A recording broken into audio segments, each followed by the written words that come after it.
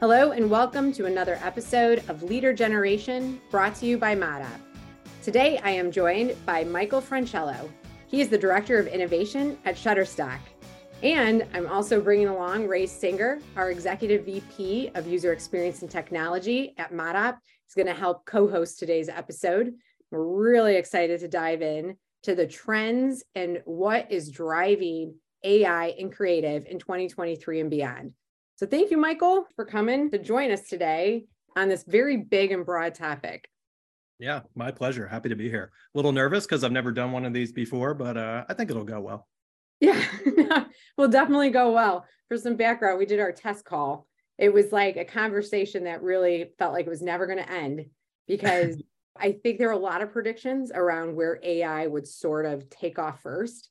And what we're seeing heading into 2023 is that most of the trends are heading in that creative direction. How do we give creators and creative-minded people and designers superpowers in the years to come? Yeah.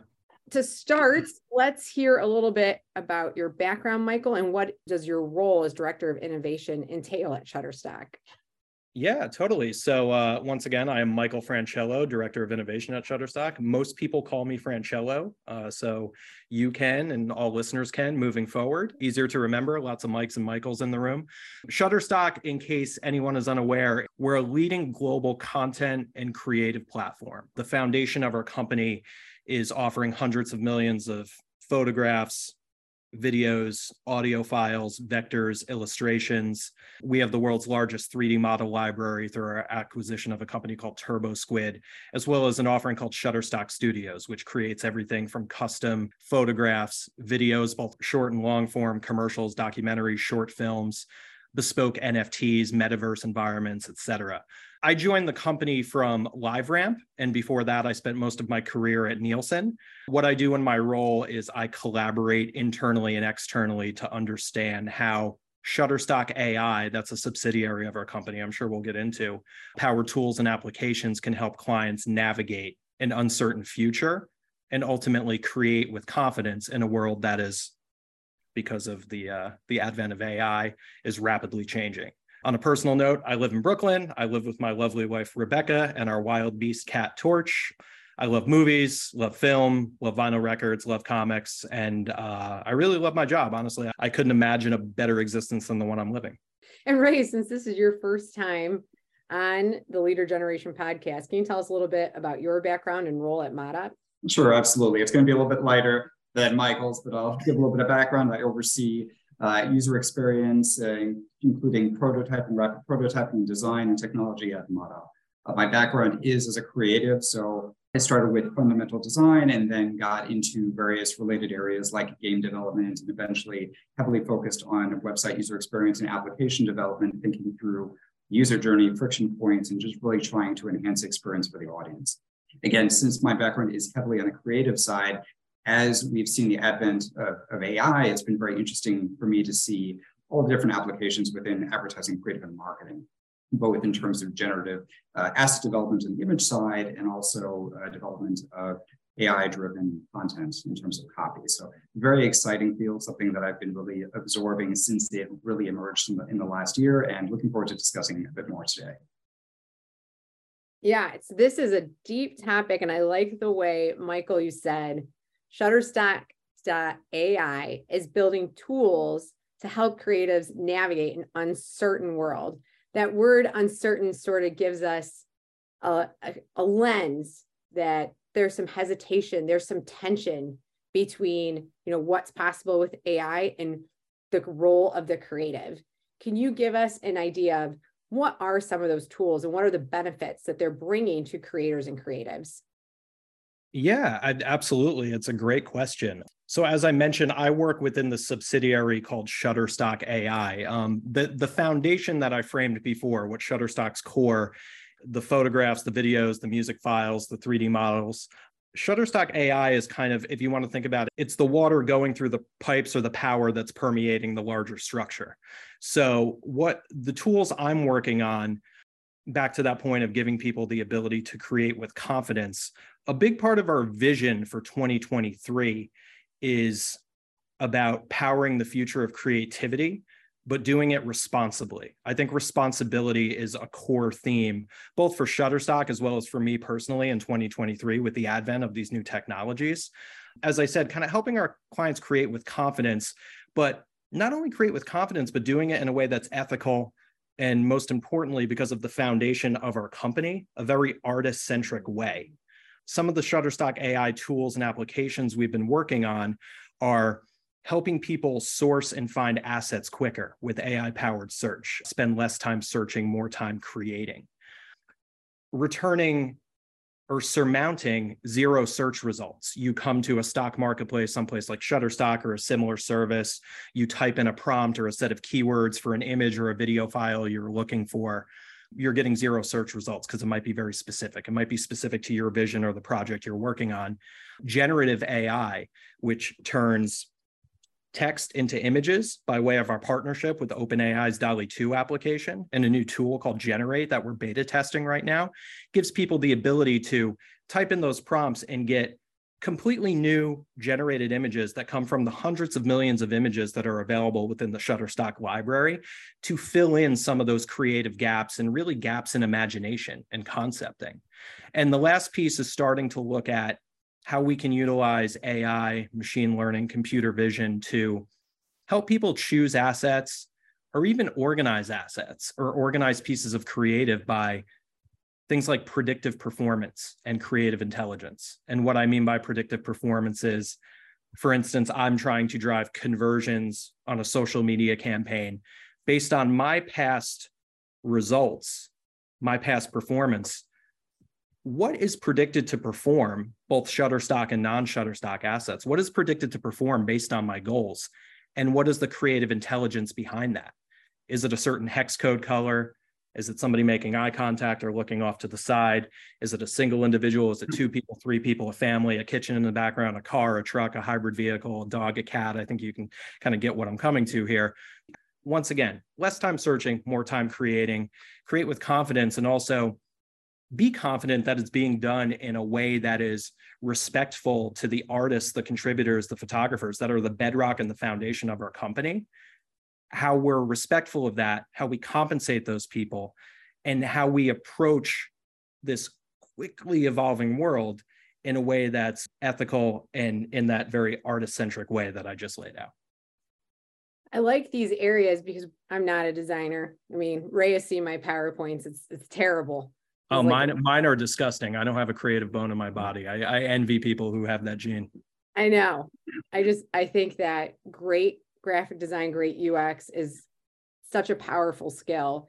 And the areas you named off don't replace that skill. Like, in fact, before you even get to Shutterstock, to make the most of that tooling, to find things faster, to get the benefits of better organization, to even know what assets are going in, to see the predictive performance, there's still, if I'm thinking about it from a strategic standpoint, seems to be a lot of need for the creative to still think through what's the right assets and message that match my client's brand. It's not like you're just going blind.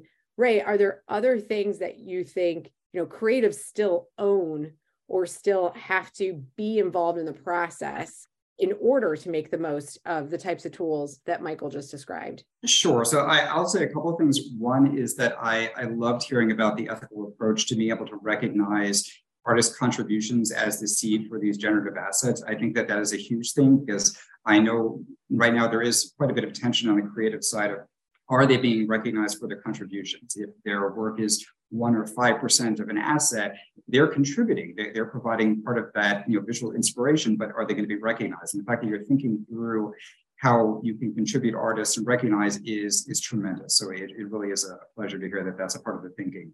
What I would say is, as you were talking, one of the most interesting things for me and what I thought about is how the direction that this is going as far as generating the assets can be fed into other ad platforms. So how will Shutterstock be able to tie it together in the future with something like an ad serving unit or a landing page that dynamically displays an asset? Because I think that exactly what you said, being able to tailor an asset to the audience and then continuously to go through a process of iterating through refining what's most successful is one of the most powerful aspects of this platform. So it's very exciting, right from the front, but then looking at how that will further integrate with what is being served to the audience, I think is just a huge potential. That's a great point, Ray. I think what it loops back around to is, once again, being responsible and being ethical in an approach. I think that a lot of things have changed, even if you forget about things like AI, generative AI, over the past couple of years in the industry. Things like GDPR, the European Union's privacy compliance regulation, CCPA here in the States, which is probably what I would imagine most other large state and national legislation is going to be built off of. Consumers are becoming very conscious of privacy, what it means to grant access to their information and to their cookies, and really what the cost of free is, or the cost of convenience. And that's really why I joined the team here at Shutterstock, is because I saw this really unique opportunity to hone in on the visuals that are driving performance, or that get people to engage with the piece of content. There are those freaky stats out there that say the average consumer sees 5,000 to 10,000 pieces of content a day. IBM has a stat, and Amazon just released a stat a couple of weeks ago that I believe it's 80% of the world's data is going to be collected in the next 6 months. Mind-blowing. And everyone from Nielsen to Google to Facebook to Amazon has stats or research that points to how much visuals really drive somebody's engagement with a piece of content, or performance with the marketing material, or a piece of creative, upwards of 65%. So you have all this data, you have all this noise, right? You have people engaging, utilizing smart technologies like they never have before. It was happening before COVID, but it certainly accelerated it. What about your piece of content, your marketing material, your ad, your message, your email blast, internal, external, whatever it is?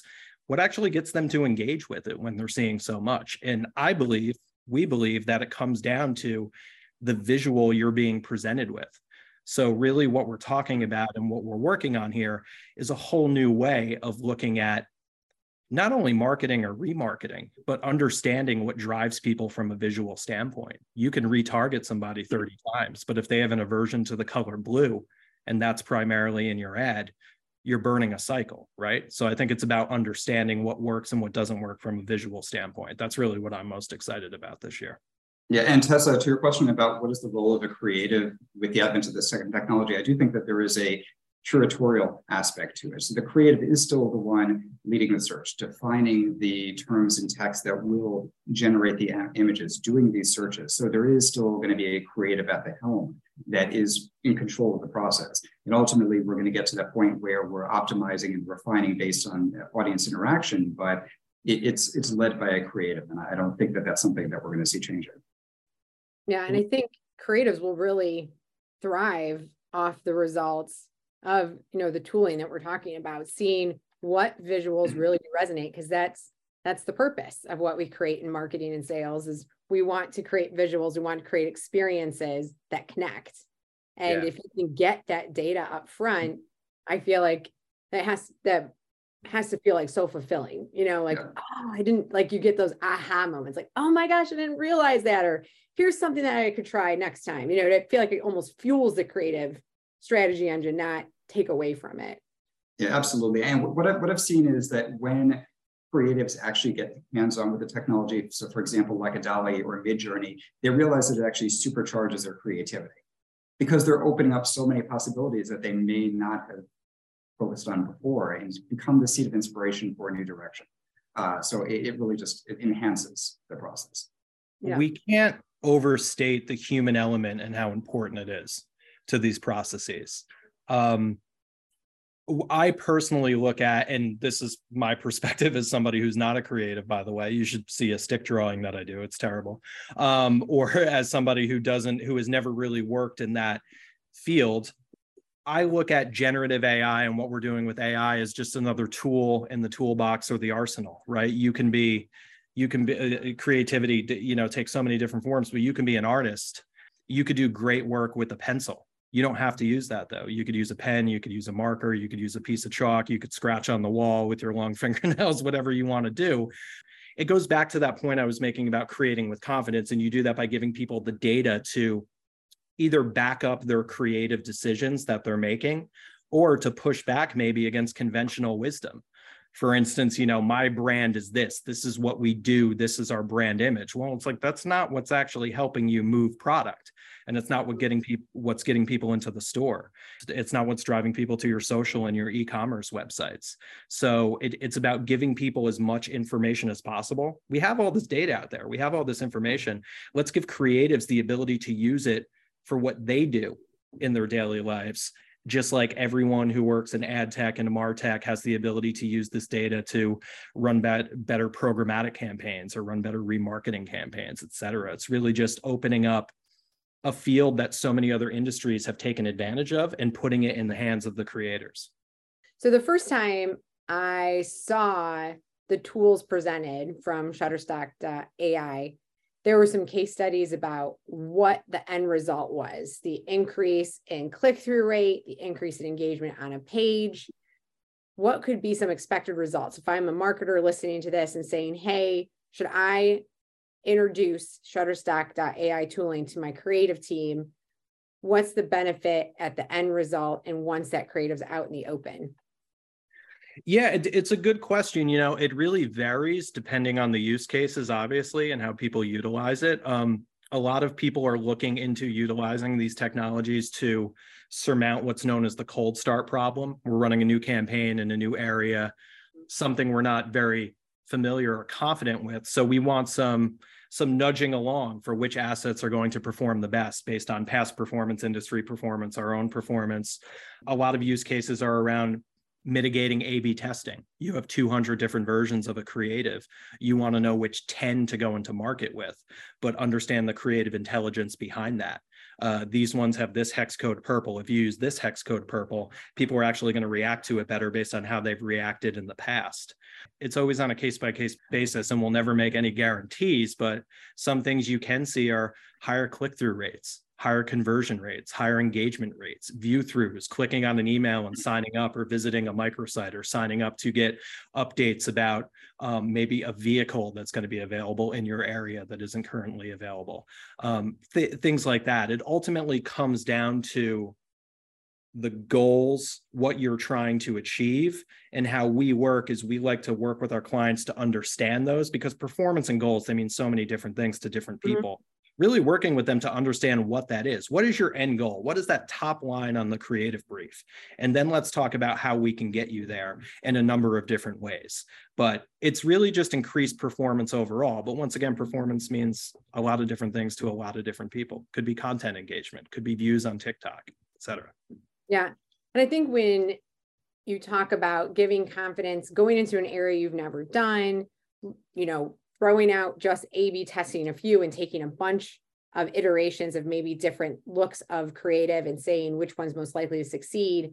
Another benefit we've experienced ourselves, when you can get that creative process more efficient, you can feed into other machine learning AI powered platforms. So we're using, machine learning to also optimize our audiences and our campaigns across many channels. And it stinking eats the creative. And so if we think about, now we're getting really efficient at finding the right message and the right combination of assets for a specific, more niche audience, well, now our audiences are getting more diverse, which means we need more versions. And I feel like when you pair tooling like Shutterstock.ai, you're able to get more versions that you now know are going to be highly impactful into market faster, where before we would have had to restart that whole cycle again, get more client approvals.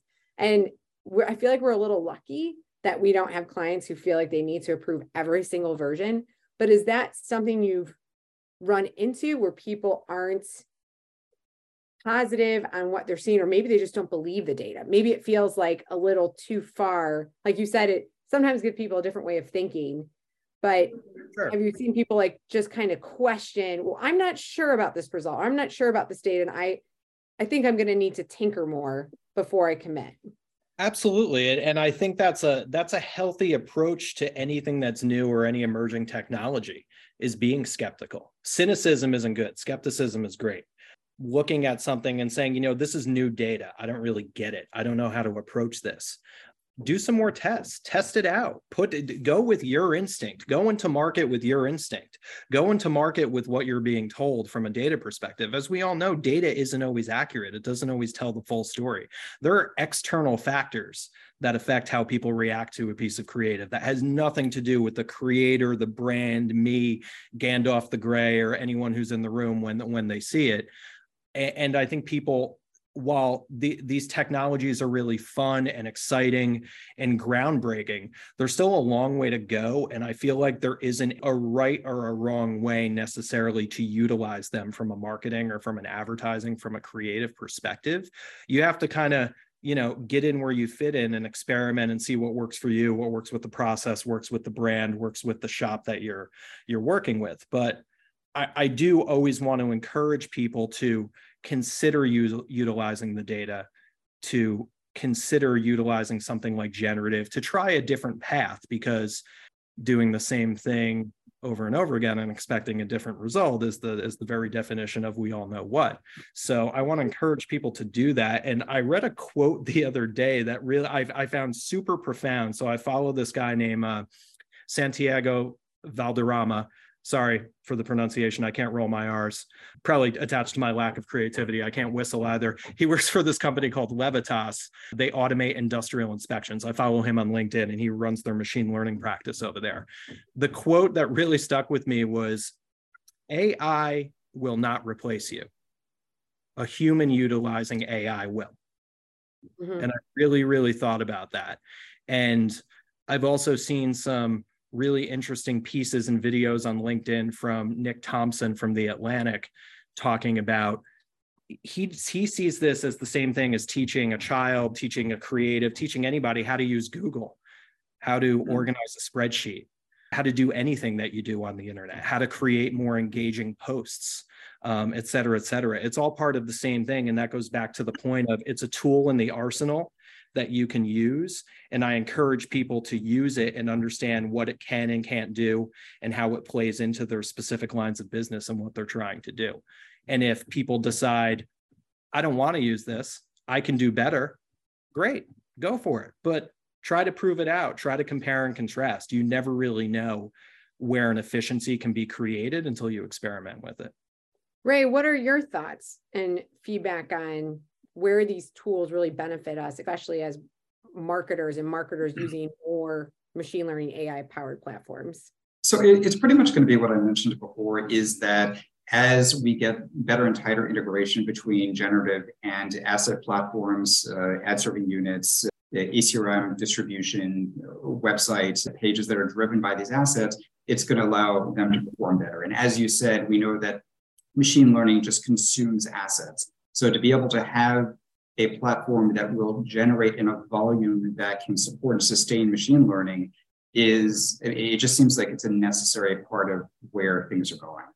So I would say that that's probably my favorite part, and where I think that agencies are going to see the most benefit is driving those progressively more intelligent platforms. I also think that this, as a solve for the client, allows us to be much more powerful as far as the way that we're using client budgets as well. There would not be a budget to, say, sustain 10,000 new assets a month. It couldn't be done with a typical size creative team, but you now have the ability to create those iterations that will drive machine learning driven results. I would say that that's kind of where I see things going, where the benefits are. I think that over the last month of looking at AI, we've started to see the emergence of startups that are driven based on AI-driven video content. So the fact that Michael mentioned TurboSquid, and knowing where things are going, and that we will see at some point, probably in the very near future, that you have generative video content that is based on 3D models that are from this tremendous repository that you now have access to, feeding into social posts and YouTube content, is just another great announcement. So that I know we're going to see that in the really near future. I wasn't aware of the TurboSquid acquisition. I've used TurboSquid for 20 plus years since I've worked on Rhino 3D modeling, Cinema 4D. There couldn't be a better repository of 3D model-based assets to pull from. Yeah, thank you for that. They're a wonderful group, and the people who work on that team are super smart. They're great collaborators. But that goes back to the point I was making before. I see AI as what we're doing with Shutterstock AI, some of these new tools, I don't see it as any different as when we started offering 3D models through TurboSquid, when we started offering videos, when we started offering audio files, vectors, and illustrations. Shutterstock is a content and creative platform, and we want to give our user base, our clients, the tools they need to succeed in a world that's rapidly changing. And once again, they don't have to utilize these tools. They're just there for their usage if they would like to. There are a lot of AI podcast hosts who are putting out the message, though, if you don't use these tools, you'll be very behind in 2023. And the pace of adoption is really picking up. One of the things that I've noticed that businesses that are bringing AI to the market are doing a much better job in communicating and making the tools accessible to non-tech people. For a long time, even when there was a tool you could use, it still required some understanding of data science or some understanding of machine learning to get it to work right. What I'm seeing now is anyone can use a tool that helps with writing and making the most of a natural language processing algorithm. Any creative can jump into Shutterstock today and start, and with their own knowledge and own skill set, start finding images more efficiently. And I think that is such a huge and monumental shift. But I'm wondering, with all of these things coming out and gaining traction so much faster, what are you most excited about, Michael, to see in 2023? It's a great question. I'm really excited to see how we can start to educate people better, both in the industry and not in the industry, about how these tools are utilized, what goes into them. And I think that goes back to my point about consumer privacy and people becoming more aware of that. I think we have such a huge educational opportunity right now that I think society really needs to understand how these technologies actually work. People spend so much time on their phones, spend so much time scrolling, spend so much time engaging with content. A lot of the time, they don't really understand what is going on behind the scenes or how these things impact them personally. I think there's the educational opportunity. I'm most excited about where we're going with generative and how the model improves over time and how you get different results, you get better results. For instance, I have a prompt that I run once a week, which is Godzilla eating popcorn in a movie theater. And it gets better and better and funnier every single time. And I think I'm most excited about the possibility of going back to that other thing we're working on, predictive, how we find a way to ingrain that in generative. So you want I don't know, I always prompt animals. I need to get better at this. It's just fun to me. You want a picture of a penguin playing guitar with a huge stadium in the background on the moon, right? But what if there was a way to generate that based on what you're trying to accomplish, conversions on social media, based on a brand kit, based on certain color schemes that we've approved as a company? Can I upload my logo, which you, Shutterstock, do not have ownership and access to as part of your library, but we own that image? If we upload that, can we do different creative things with our own logo? Can people do different creative things with their own likenesses? Things like that. That's what I'm most interested in, is how these tools start to almost morph into each other and create efficiencies within themselves, as opposed to just kind of being, oh, you can generate this. This is AI-powered search. This is predictive. I'm interested in to use a very outdated, kind of nauseating word in our industry, synergy between all these tools. How the tools start to evolve by way of just combining them. No, I love that, especially the part helping creatives think differently and get that external perspective. I feel like the creative team we work with craves that. Like, here's the objective. What are all the different ways we can get there? And what AI is bringing forward is not just the different ways. It's saying, but here's the most effective ways. Here are the ways that your audience is going to care about. And that just brings so much, I think, firepower, even to when you're presenting it to a client, to have that evidence and that data behind it. Ray, what are you most excited about in 2023?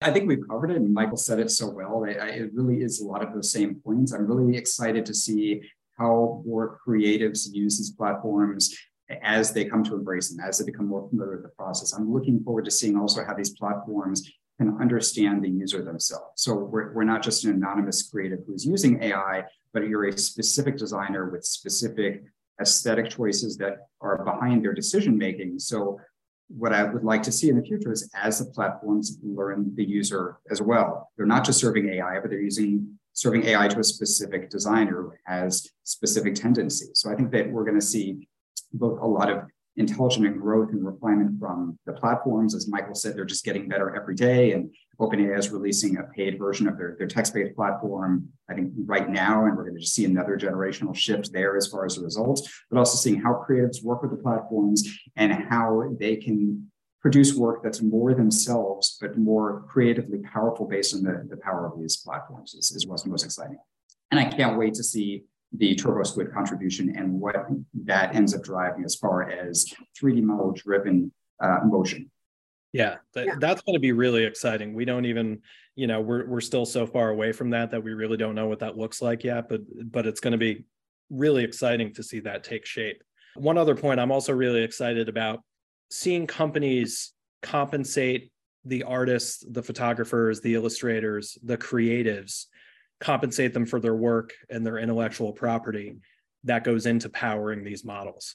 And that is really the bedrock and the foundation of what happens in the creative process in general. Like I said, I mentioned, I think a few times before, I say this a lot, the foundation of Shutterstock are those artists, those photographers, those illustrators, those creatives. And I love our approach and how we're doing this. And I really want to see more companies go out there and compensate and take a stand and really do the right thing when it comes to giving artists credit and compensating them for their contributions. I think it's such an important part to this. And I think that's a big part of public perception and also education as well. Yes, I agree. So that's all the time we have. This was a very powerful and dense conversation. I'm going to bring it back to the very beginning when you said Shutterstock.ai are tools for navigating an uncertain world.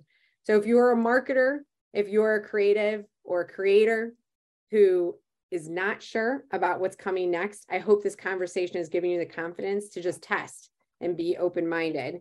Take a look at your workflow and see where these tools can help you be more efficient in discovery, where they can help you be more efficient in thinking differently about what's in front of you and getting closer to what customers expect, want, and will really engage with out in the open marketplace. Thank you both for being our guests. If you're listening, you want to hear more podcasts, you can visit us at the Leader Generation Showcase page on LinkedIn. Just search Leader Generation Podcast, or you can find it at modop.com, MODOP.com. Before we leave, Michael, if people want to talk to you more, where can they find you? They can find me on LinkedIn or at mfrancello@shutterstock.com. Those are the two best places to get a hold of me. Or if you're a current client of Shutterstock, reach out to your dedicated rep, your account manager, anyone you work with. They'll know how to get a hold of me. Just tell them Francello sent you and they'll ping me. I love it. And Ray, people have questions for you and want to talk a little bit more about creative AI and UX and tech. How can they find you? Same, contact me on LinkedIn or ray.singer@modop.com, MODOP.com. Excellent. All right. Well, that concludes our episode. Thank you guys again. Yeah, thanks so much. Until next time. The Leader Generation Podcast is brought to you by ModUp, a full-service marketing communications agency focused on using the right methods to help clients capitalize on their opportunities. ModUp services for both B2C and B2B markets include brand strategy, advertising, digital marketing, lead generation, and public relations. Through its technology group, ModUp also offers website, e-commerce, and app UX, design, development, and technology stack integration. For more information, visit modup.com. That's MODOP.com. Never miss an episode of Leader Generation from ModUp. Find us in all your favorite podcast venues.